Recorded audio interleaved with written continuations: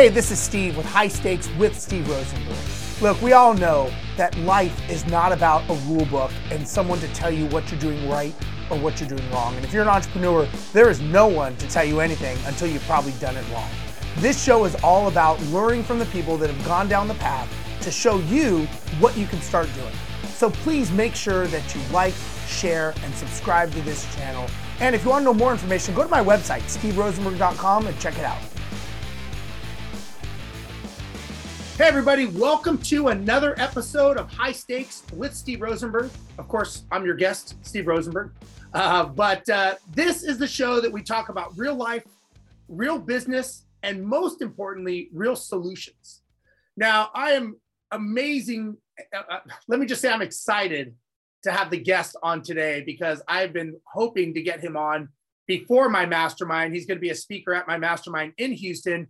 But as a kid growing up, playing sports, watching everything, then learning so much about mindset, strategies, success. This is a guy that his name has always floated back and forth, but you never really knew what he did. You just kind of heard the name and then he would kind of disappear, at least to my level. He was much higher level, of course, of what he did. But I've learned that whenever you look at anyone successful in life, I don't care what they do. I don't care if they are a sports athlete, if they are a business person, they always have a team of experts behind them. It's the behind the scenes people. And myself, I've been coached and mentored for the last 20 years.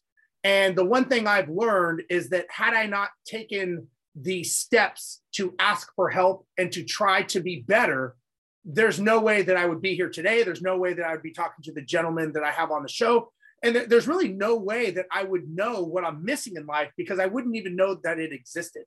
And people like the guests that I have today are going to talk about what they do, mindset, championship, and how to basically bring the best out of you is the best way I could describe it. So today I have Dr. Kevin Elko, and for me to try to explain his resume would probably do a disservice. So Kevin, thank you for being on today. I appreciate it, man. I'm loving being here. Thanks for having me. I'm excited myself. So thanks for all the kind things you said. All right. So just to tell people who you are, because every time I've said your name, they're like, you know, I've heard that name before, but I don't know how to place it. Could you place your name with your resume? I just call me the head coach, Steve. I just, that's what I call. I don't even know how. Someone just asked me that. I went on television this morning to discuss, interacting with children. And they go, what's your title? I go, I don't even know what to tell you to put there. They called me the head coach because I coach people's heads and do that so much in NFL and NCAA and corporately. But my doctoral work was in performance psychology and cognitive psychology. And I just go out and coach people on how to think. So the head coach, they call me the Alabama because I'm work with Alabama head coach. Of course, Saban's the head coach. I'm the one who coaches the head. So that's my title. And you work mostly, you're, I don't want to say claim to fame, but a lot of what you've done is working with athletes, both collegiate and professional level, and even championships on many occasions. Would you say when you're working with them, is this start in the off season? Does it start when they're in high school? Does it start when they're kids? Or does it start in the fourth quarter when you're trying to get them to push the last limit of what they have to do? See, everything's intentionality. And listen to this phrase, neurons that fire together, wire together. What you're trying to do, in what you're doing with what you're doing, your master class, your mastermind, is we're trying to get people to reprogram their mind. And we're trying to reprogram our mind really for two things, happy and success. And we're not wired for it, not naturally. You have to understand, Steve, what we're wired for is safety. Our brain is naturally no different than our lungs, than our heart, than our skin. It wants to keep us alive. Right. So it's naturally, Velcro for looking what's bad. We're not naturally happy. We're not naturally successful. We're naturally safe and secure because we're looking for what's wrong all the time so we can stay alive. We've almost evolved our mind. So you have to reprogram it. Neurons that fire together, wire together simply means as I think something over and over, I speak something over and over, I wire my brain. And I'm jumping ahead here, but our brains are plastic. This bottle's plastic. It means if I squeeze it, it'll shape the way I squeezed it. You want to reshape your brain to win. To do that, we develop what's called scripts to do it. So to your question, as early as possible, we need to reshape the brain through what we speak and we think to be happy and successful. And we got to get in as early as possible. In sports, year round, you get them as early as possible. Once the season starts here, baby, it's too late. Yeah. You know, what did Belichick say? If you're making adjustments at halftime, it's too late. So you're trying to get it as early as possible. And intentionality, everything happens before it happens. You train ahead. You train the brain before you get into the contest, before you get into the pressure. So let me ask you this. You work with, as you said, Nick Saban and a lot of high-level coaches and athletes. And I think, if I'm not mistaken, you have 31 championship rings. Is that correct? 32, but I'm not counting. 32. Okay. So let me ask you this. Those people that were either in the teams or were part of that team, what did you notice of or is there a common trait with them? Did they all start at 2 years old as prodigies? Was there something in their life that drove them to be better? Like, can you find a common trait with people that are true champions? The trait, and I'll get into this after they get there, okay, is ownership, something we call nitty-gritty goals. But I've been working with the players and athletes a long time. And I start off with the Steelers doing self-concept tests. And what you see the common trait, Steve, is they'll have one sentence. My friend Chris, who's with us today, they have one sentence they believe about themselves. And they will protect that one sentence. Martin Luther King was marching in Selma. And they said, if you do that march, we're going to turn fire hoses on you. Dogs will attack you. He said, and when you get done, I'm going to love you. You're not going to break me. You can't break them. They're unbreakable. They have this unbelievable, they have a vision of themselves. And I don't get what's wrong with believing in yourself. You're not supposed to believe in you. You're being cocky. No, I believe in you. I believe in other people, but I have to believe in me. And so they have a concept they believe about themselves and they'll protect it. And so what you do is you go out there, and Tom Brady, 6th round, still had a high concept about himself and he protected it. Michael Jordan, cut in 9th grade, still had a high concept about himself. And those two events did not break them. With other people, they'll be broken. Wasn't made to break. And so what you'll get with those people is they're unbreakable. So what's the one concept when they start? Somehow, somewhere, somebody might have positively prophesized on them. They believe in themselves and they'll protect that vision. You won't crack them. And so that's really what it is. You could be Tom Brady, run a 5'2", 46 round, have the arm strength, not much better than, well, much better than me because I can only bench press about 90 pounds. But they will protect it and fight to keep it. That's what you see when they start. And I've gone through testing every first rounder, Pro Bowler, forever. They all believed in themselves. And you want to be careful when you're coaching them. Don't break it. You break it. I've been with the Michael Irvins. I've been with the Deion Sanders. I've been with them. I've been with Emmitt Smith. Can't break them. Okay, now I've got a question for you. And you and I have a mutual friend, Dr. Christian Conti. I had him on the show, and he and I were talking. And I asked him this question. I'm going to ask you the same question. Do people that are high performers, like professional athletes and the coaches, are they doing this to be better, or are they doing this not to be worse? Like every day, I'm a big believer that every day I wake up, I have a choice. I'm either going to be better or worse from the day, and I make a decision. And some days I'm doing it that I just don't want to be worse than yesterday. I don't know where I'm going, but I know I don't want to go backwards. But when you're operating at this high speed, high velocity, and you're this high powered person, and probably they're not looking at the tail of the tape. They're just trying to be the person they are. Who are they trying to be, or what are they trying to run from, if that's the case? Let's look at Adam Grant's research. I love Christian. Christian interned out with me. I taught him everything he knows. Yeah. Well, let's look at two different things here. Okay. Adam Grant at Penn. There's a group of people called the strategic optimists. I see good in the future. And I visualize good in the future. And I live my life to manifest that good. I want to be better. There's another group Adam Grant talks about called the defensive pessimist. I see bad and I do things so the bad won't happen. To research, which one is better performer? It's the defensive pessimist. I tell people mix them both in, but pain instructs. And once you get with them, even Tom Brady would tell you, I'm still terrified that I might go on the bench.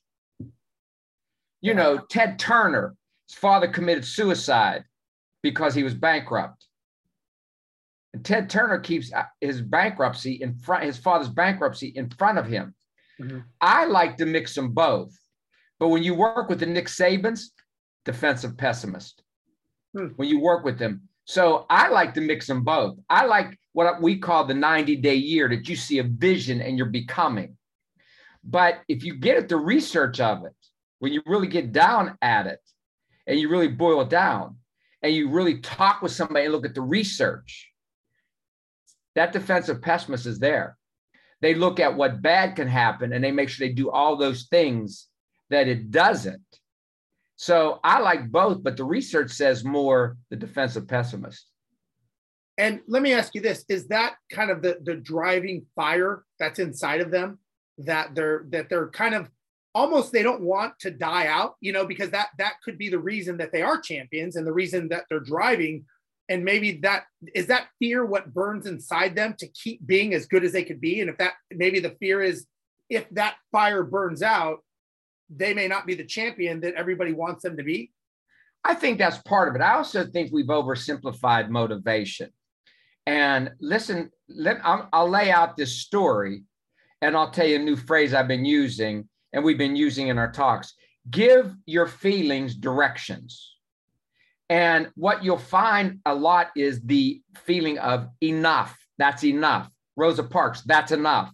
In my own life, when my health wasn't where I was, that's enough. I draw the line. They call it the Mendoza line. I've drawn the line, and we talk a lot about standards. So give your feelings directions. Part of it is exactly what you said.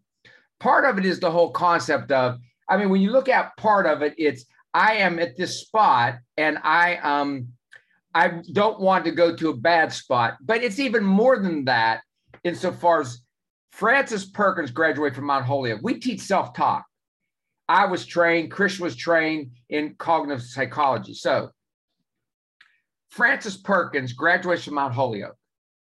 Francis Perkins rose all the way up on the concept of enough and given her feelings directions. She was a nanny in New York City, and she saw a sewing factory on fire. The doors were chained shut, women burned to death. Enough.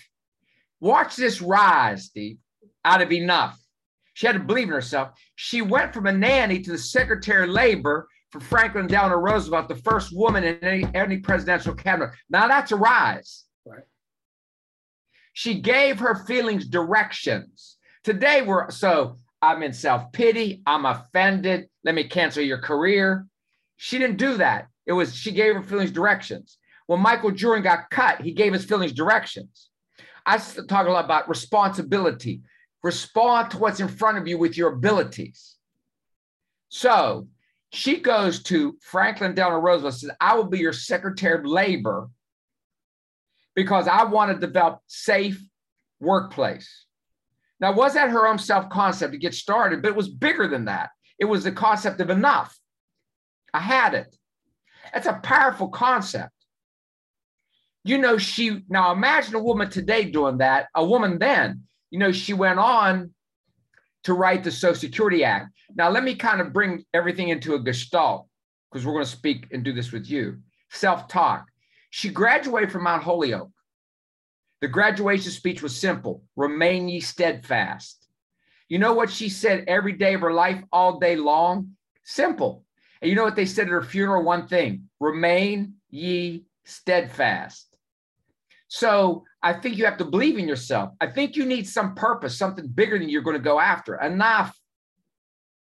And then I think you need self-talk to keep you focused. Now, here's a big thing we're talking about. We don't talk enough about today.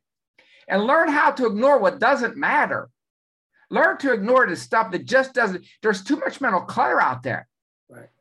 So it's my vision, believing I could do the vision, have faith in the vision, clearing out what's not the vision, doing my process, and have my self-talk that keeps me right on goal. Y'all, you got me fired up now. Good. So that, to me, it's bigger than just the concept. You're into self-concept, which is huge, but you got to go the next step. It got to be something bigger, something much bigger. And as we evolve, I work a lot in what they call the Forbes Shook 250. I start with the best of the best, and starts out with, I want to go do something for me financially, but starts out with, I want to go serve and make a difference. That's where it goes. That's where it heads. Enough. So let me ask you this. I want to keep going down this path a little bit, because I think this is something that I try to practice. I've evolved it on my own. But when you have this direction, right, the fire, what you're going towards, you could call it anger or whatever, Michael Jordan getting cut, maybe he put that into his direction and his focus and his, his RAS filter and all that stuff. But then it comes into rituals and habits. And you had mentioned this early on before we started. And, I would say I'm a pretty disciplined person. I get up at 4:00 every day, and I write my I am statements, and I read, and I set my day, and then I go to the gym, and I'm pretty disciplined. I would say I'm sure I could be better, but I think we could all be better at some things. What are your thoughts, and how does that affect your direction that you want to go? Having the rituals, having the habits, creating those patterns to change the trajectory of your life. I've always learned that if you don't like it, change it. Very simple. Like, some people go, it's not that simple. It's like, no, it really is. It really is that simple. You don't like your life, then change it. Do something different. I'm a big believer in habits, patterns, rituals. What is your take on that? Everything. Let's talk about what you said. First of all, let's go back to where you started. I'm going to put two words together that people don't know. They lose their mind when you put these two words together. And so D. Hawk created Visa, first $1 trillion network. He made a classic phrase. I was talking to a friend of mine, a financial advisor, yesterday about it. Watch this phrase. We don't need a good course today on learning. We need a good course on forgetting. Clear your mind. Yeah. So watch this. Rich DeVos started Amway. Rich DeVos got a heart transplant. Shortly thereafter, about a month after he got his transplant, he had lunch with the woman who gave him his heart. How was that? That's the point. Watch. It happened in London. The #1 heart transplant hospital in the world is in London. The woman he got the heart from, she needed a liver transplant. Number one reason why transplants don't work is organ rejection. Her liver, the liver she got didn't match her heart. So they took her healthy heart out of her, gave it to Rich DeVos, put a heart in hers that matched her liver. They had lunch together. You heard it. Goes, how's that? Because 1 trillion times you heard somebody's in a car wreck, they were brain dead, gave up their heart. We need reprogramming. Watch these two words that we're not programmed to accept. Positive anger.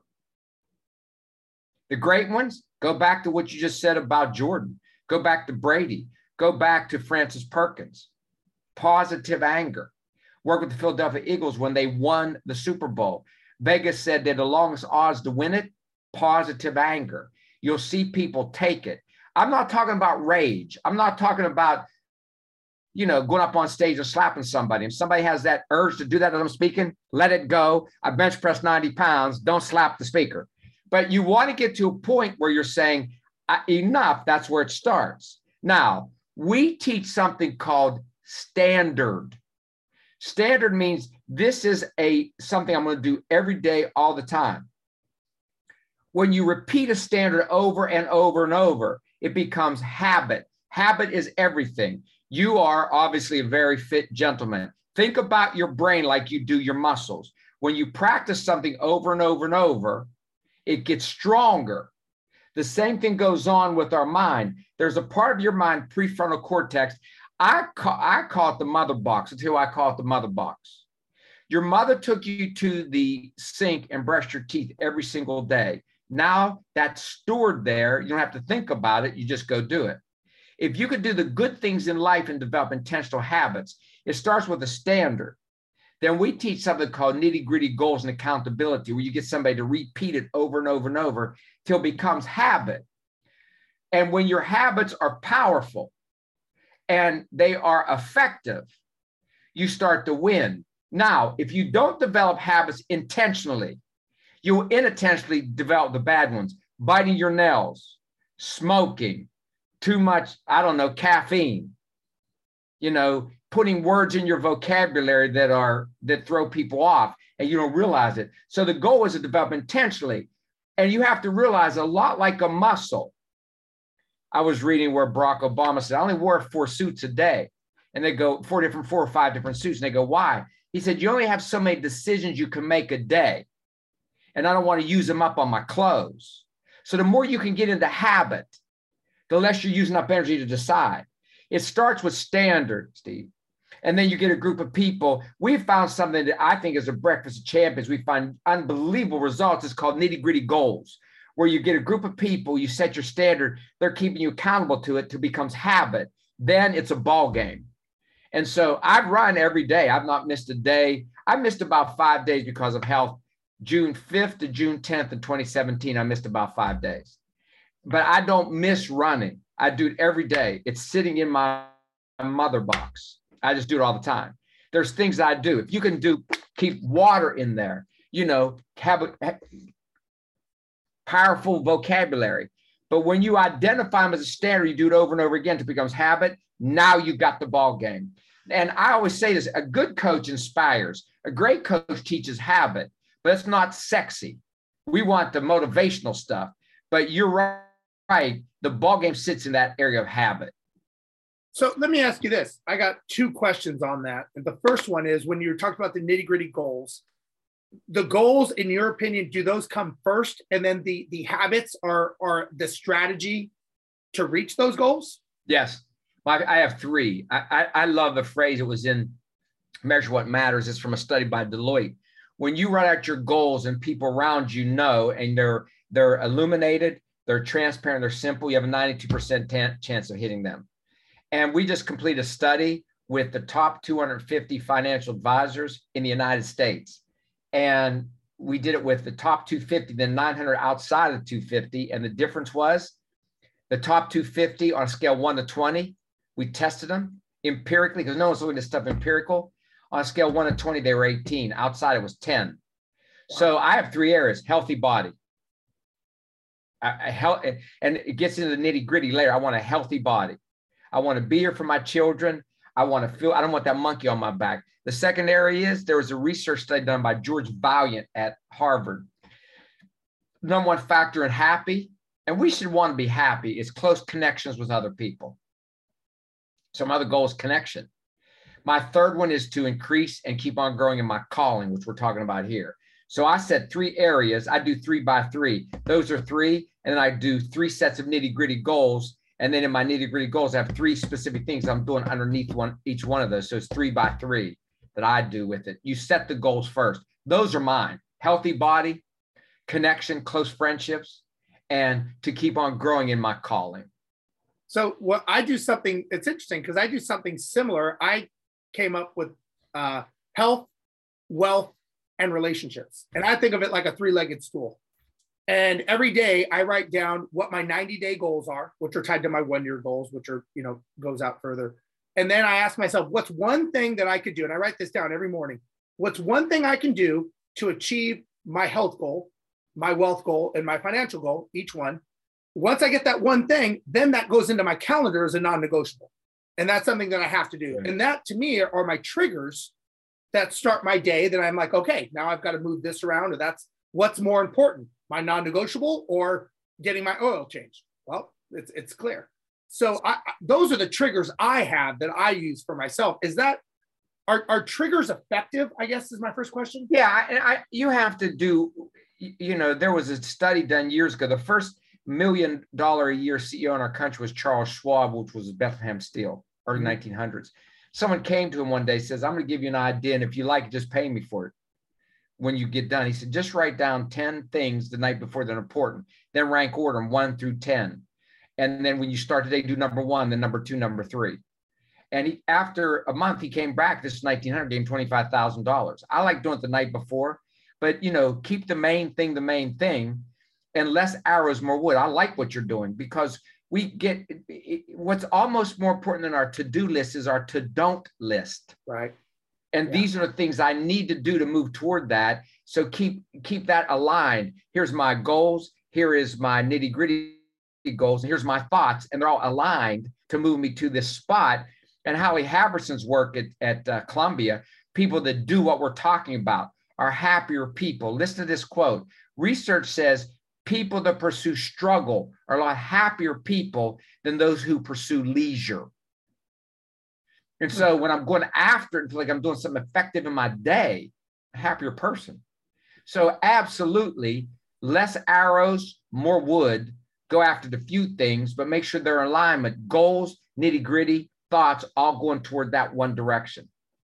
So I have a question for you. Let's say, okay, let's just go down this path a little bit further, if that's okay. And you work with a team, Philadelphia Eagles, Nick Saban, they win the championship, right? They're the astronauts that get to the moon. They're the Olympic athletes that win the gold medal. How, I have always, I've done reading on this subject, not to your extent, but to a certain extent. And I understand there's a large depression after astronauts go to the moon, Olympic athletes, not a large, but it's common. Is that common in athletes after they win a Super Bowl, if they maybe get cut from the team, or they're now with a team that's not a Super Bowl champion or high caliber? And if so, how do you get them back in the saddle to get back to the moon? A lot of my work is, of course, with Saban. Right. You should call you metaphorically, or to talk to him afterwards. Nick, congratulations. Thanks, boss. Going to help me do it again?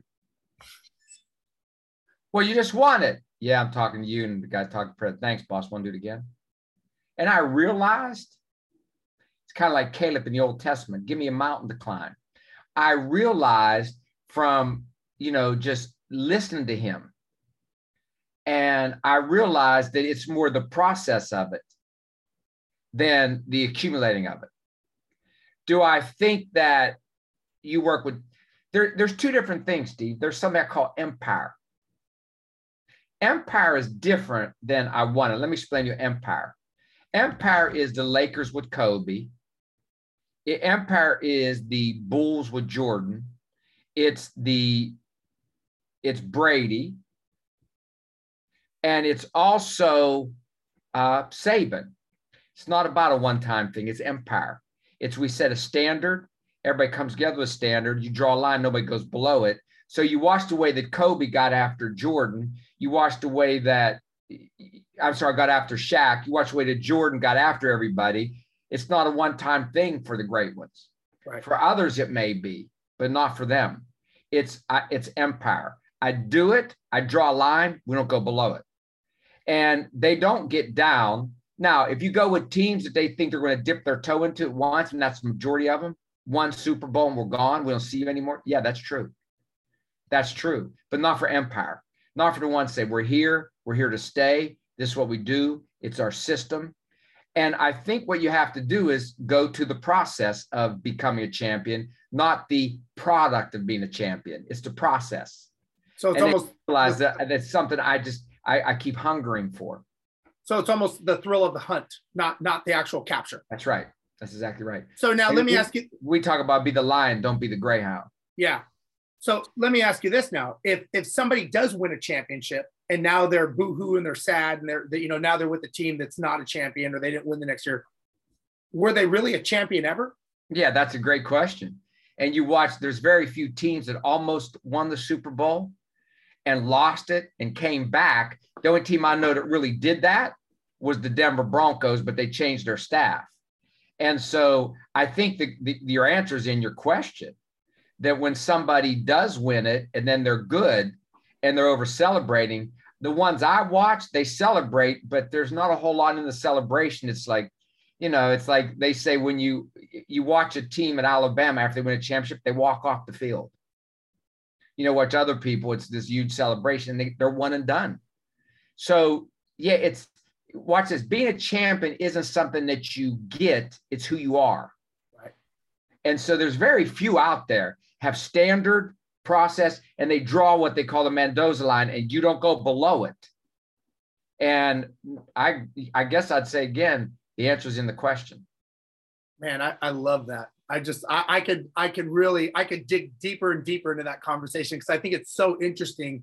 And, let me ask you this. What a Nick Saban or a champion, let's say it's a quote unquote off-season day, a Michael Jordan, what are they doing? What are they thinking about? Are they a normal guy? You'll see them at McDonald's with their, family. Are they training? What is off, or is there even such a thing as off season to these true champions? There has to be somewhat of an off season because you need to be able to clear it. We're into something, we're doing with our work that actually my friend Chris brought to me this listening in called the 20-mile march. Let me explain 20-mile march. Do you know about what that is? The 20-mile march is what we're finding with a lot of companies. And when Stryker pharmaceutical company, we read about this, there's been a couple of writers, when they changed the pharmaceutical rules, there was a contest that happened. It was in 1900 where two men were doing a contest walk across the United States from San Diego to Maine. One said, I'm just going to go out and do a zillion miles or whatever I could do every day. The other guy said 20 miles every day, 20 miles.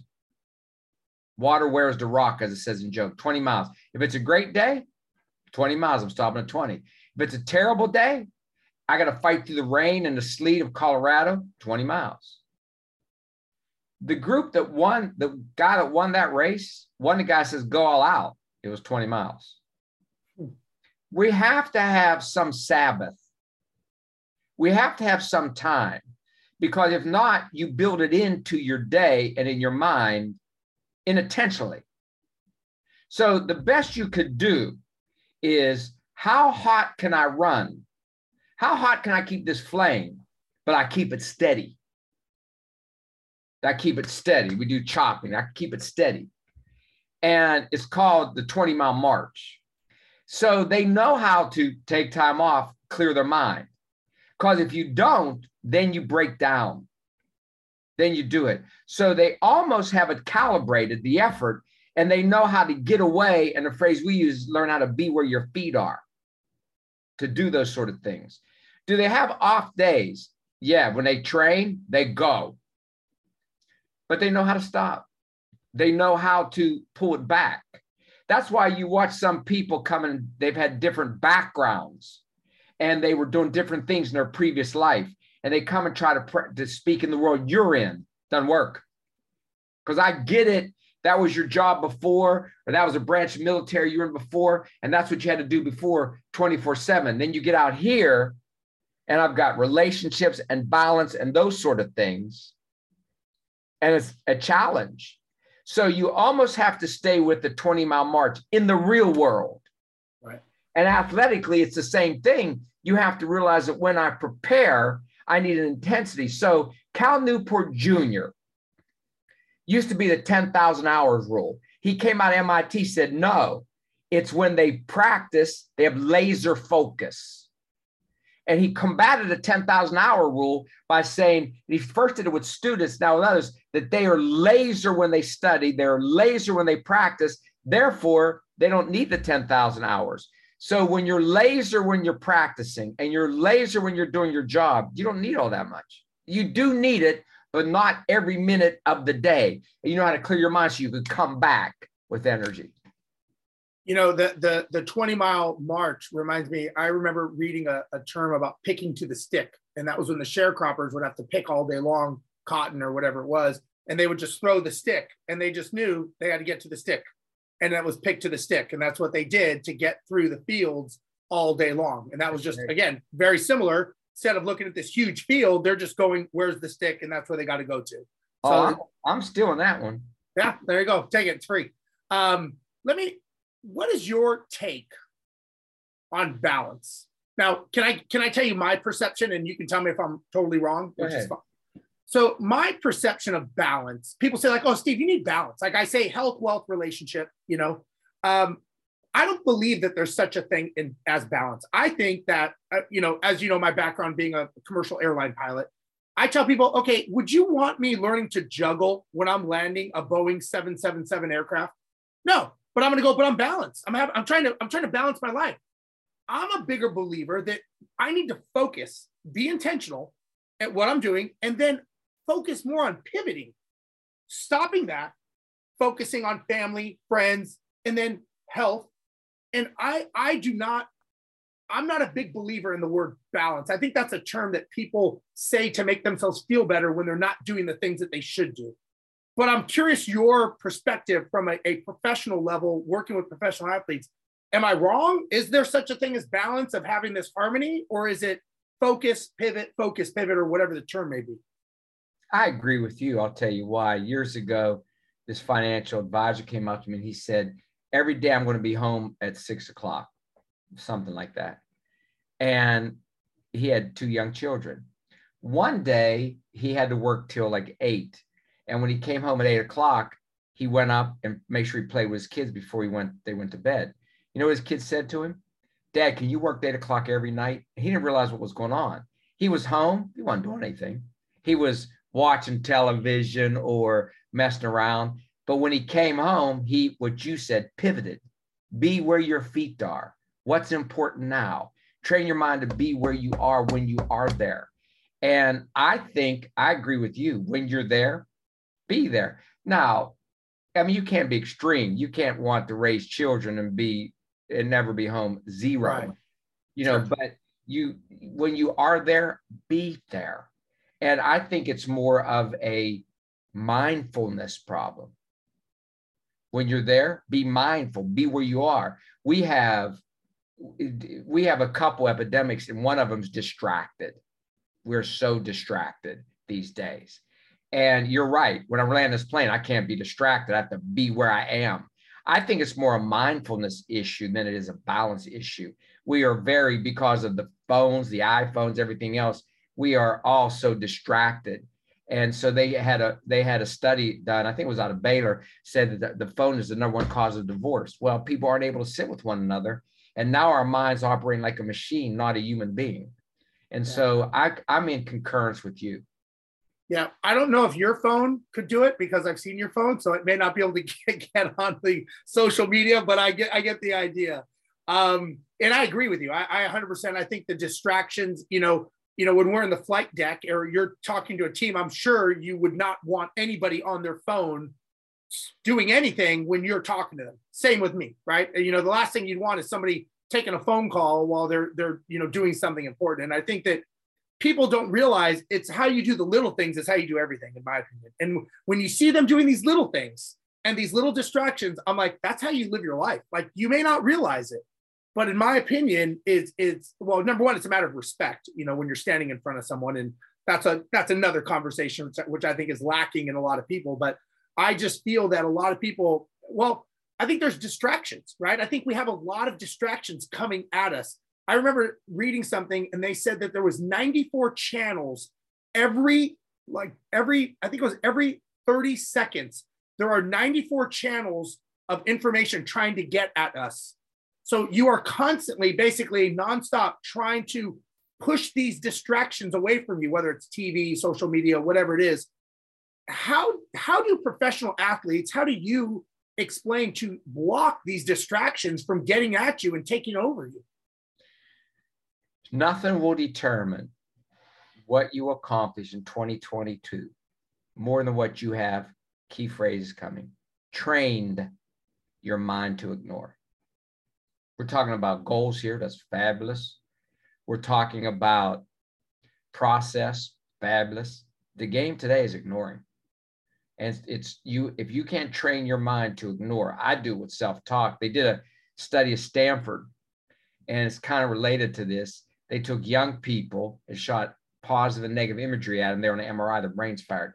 They took older people that were effective and happy. They shot positive imagery, their brains fired. Negative imagery, didn't notice.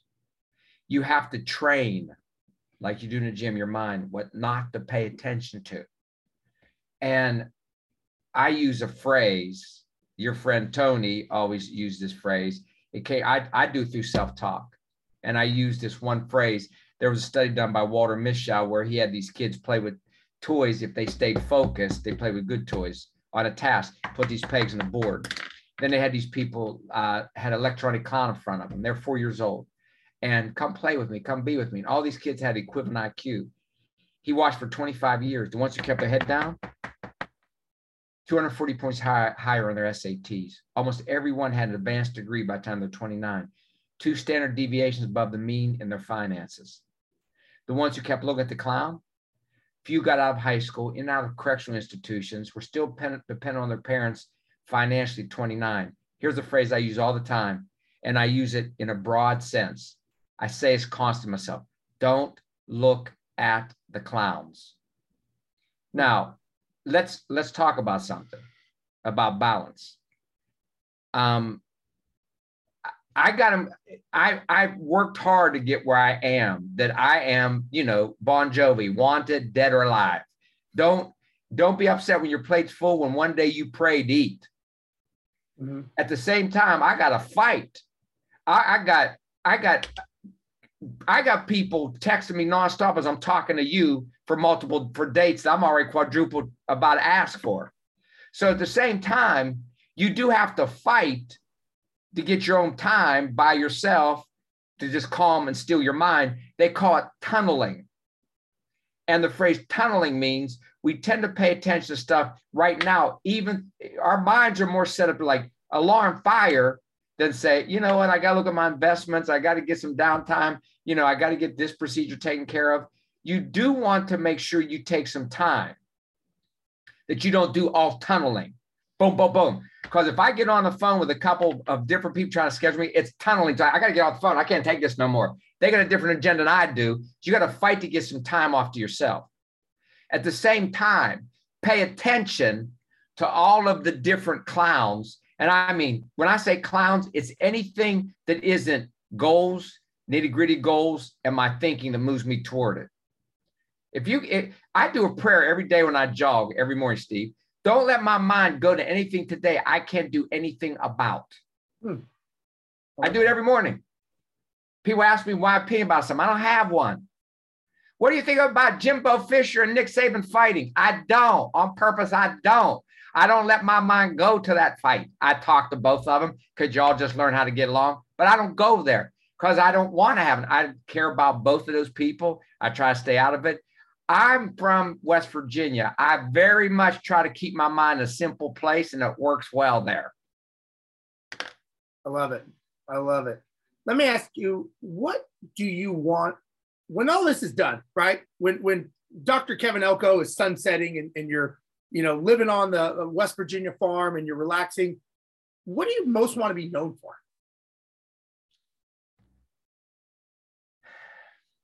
My son's best friend at 19 died of leukemia 2 Fridays ago. When he first got diagnosed, I was the first one he called. When St. Jude called him and said the protocol isn't working, I was the first one he called. When my book, The Sender, when Chuck Pagano was diagnosed with leukemia, first one he called. When Andy Reid's son overdosed from fentanyl and died, shortly thereafter, I was one of the first he called. When my friend Tom Myslinski, the strength coach of Jaguars, got diagnosed with cancer, I played football, Steve, for 13 years. I think I sat the bench 11 years. I might have started him 2 years in midget league. I was captain almost every year. Why am I on the bench? I think I chose the wrong parents. But when someone's hurting, that boy called me, and he had 48 hours to go. And I got in from working in Philadelphia, speaking of Morgan Stanley and New York Life. And his dad called, and the leukemia turned. We thought we had a miracle, and it turned. That boy knew he had 48 hours, and he taught me a couple things. He taught me how to have faith. He taught me how to fight for every inch of life. Steve, when they told him his life was over, he smiled. And I don't want to get real deep here, but I thought, because I sat at the grave of his father with his father on Saturday, you know what I think he taught? He also taught me how to die. He did it with faith. He nodded his head. There could be tears, well, no tears. He just held everybody's hand, said, bring everybody in. When he was told he wasn't going to make it, he said, would you please call Mr. Elko? I want him to be with me. Yeah, I've got rings. You said when we started. When somebody's hurting, I want Kevin Elko's name in their mind. That's what I want. I called him.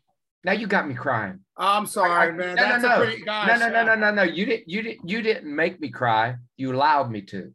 Right. But that's what I want to be. Look, I'm living well. I have more house than I need. I got money, but I drive a Ford Explorer with a dent in it. I'm good with that. You know, I just wasn't all caught up with that kind of stuff. Mm-hmm. But that's what I want to be. He was the one I called. That's what I want. I want to be the guy that is on the other end. I'm in a bad spot, Kevin. Will you come sit with me? I'm in a place where I just lost hope. Will you come sit with me? My son was just diagnosed with leukemia. I was just diagnosed with leukemia. My son just overdosed. And I was out the other day, Saturday, with another family, and their son died of fentanyl overdose. And Antoinette and Sam, their son Sal, and 2:00 in the morning, they called me when he did, and I went right over it. That's what I want to be, Steve. I want to be the guy. That's the guy I want to call. When that boy called me, said, I just got diagnosed. When he first was diagnosed, he was 15 years old. He's been fighting this thing for 5 years and finally lost that fight. He was in the emergency room. The minute they diagnosed, call Mr. Elko, please. That's what I want to be known for. That's what I want to think about. I was the one they called. And that is pretty powerful, I got to say. And, you know, in many, many ways, honorable as well, I would say, for them to think of you as that person, you know, not just in sports and, you know, psychology and feeling good, but actually when you're hurting, to have someone to call and be that person, that the first one they think of, which is, I would say, honorable and honored to be able to be that person. So obviously you have a gift that no one else can give. That clearly when you keep being the person, you're doing something that I would say is, you know, you are doing something that no one else could give people, which I would say is a gift by definition. So you should be very proud of having that gift, I would say. I don't know if it's a gift, but it's something that I watched my mother do it. I was raised that way. We lived in a little town, little coal mine town. And anytime something happened, somebody lost someone, she would say, you won't see me for 3 days. I'll be sitting with that family. So maybe it is, Steve, but we have a phrase we use, match me. Watch what I do and match me. And I'm just matching my mother. Hey, that's good enough right there, right? Well, Kevin, gosh, I can't believe we've already been on all this time. I want to be respectful of your time. Real quick, can you give a quick synopsis of what amazing information you're going to be sharing for the people that either want to come to Houston or that will wish they came to Houston? What the great Dr. Kevin Elko is going to share with us. Not the great Dr. Kevin. The great Dr. Kevin Elko. What we're going to do is we're going to teach you how to reprogram that brain to be happy and win. We're going to teach you the power of language and how winners get a go-to script. We're going to teach you how to script and speak out loud and speak to yourself, that you program your brain for happy and winning and victory. And we're going to teach you the whole power of developing an internal script and speaking it till you program your mind to win and enjoy life, to go and get resiliency. In our study, we looked at vision, resiliency, and connection as the 3 factors in people that are happy and successful. Why be a miserable success? So we're going to teach you the 3 factors and how to program your brain for resiliency, how we're resilient, stay in our vision, and how to connect with others. And we're going to have a good time. Come on in. We're going to hang out and go to the next level. And we might even say roll tide a couple times. Nice, man. I tell you what, selfishly, I am so excited to have you come because I want to talk to you, pick your brain, you know, eat a meal with you and get to know you more. So Kevin, thank you so much for your time today. I want to be respectful. I apologize for going over a couple minutes. Yeah.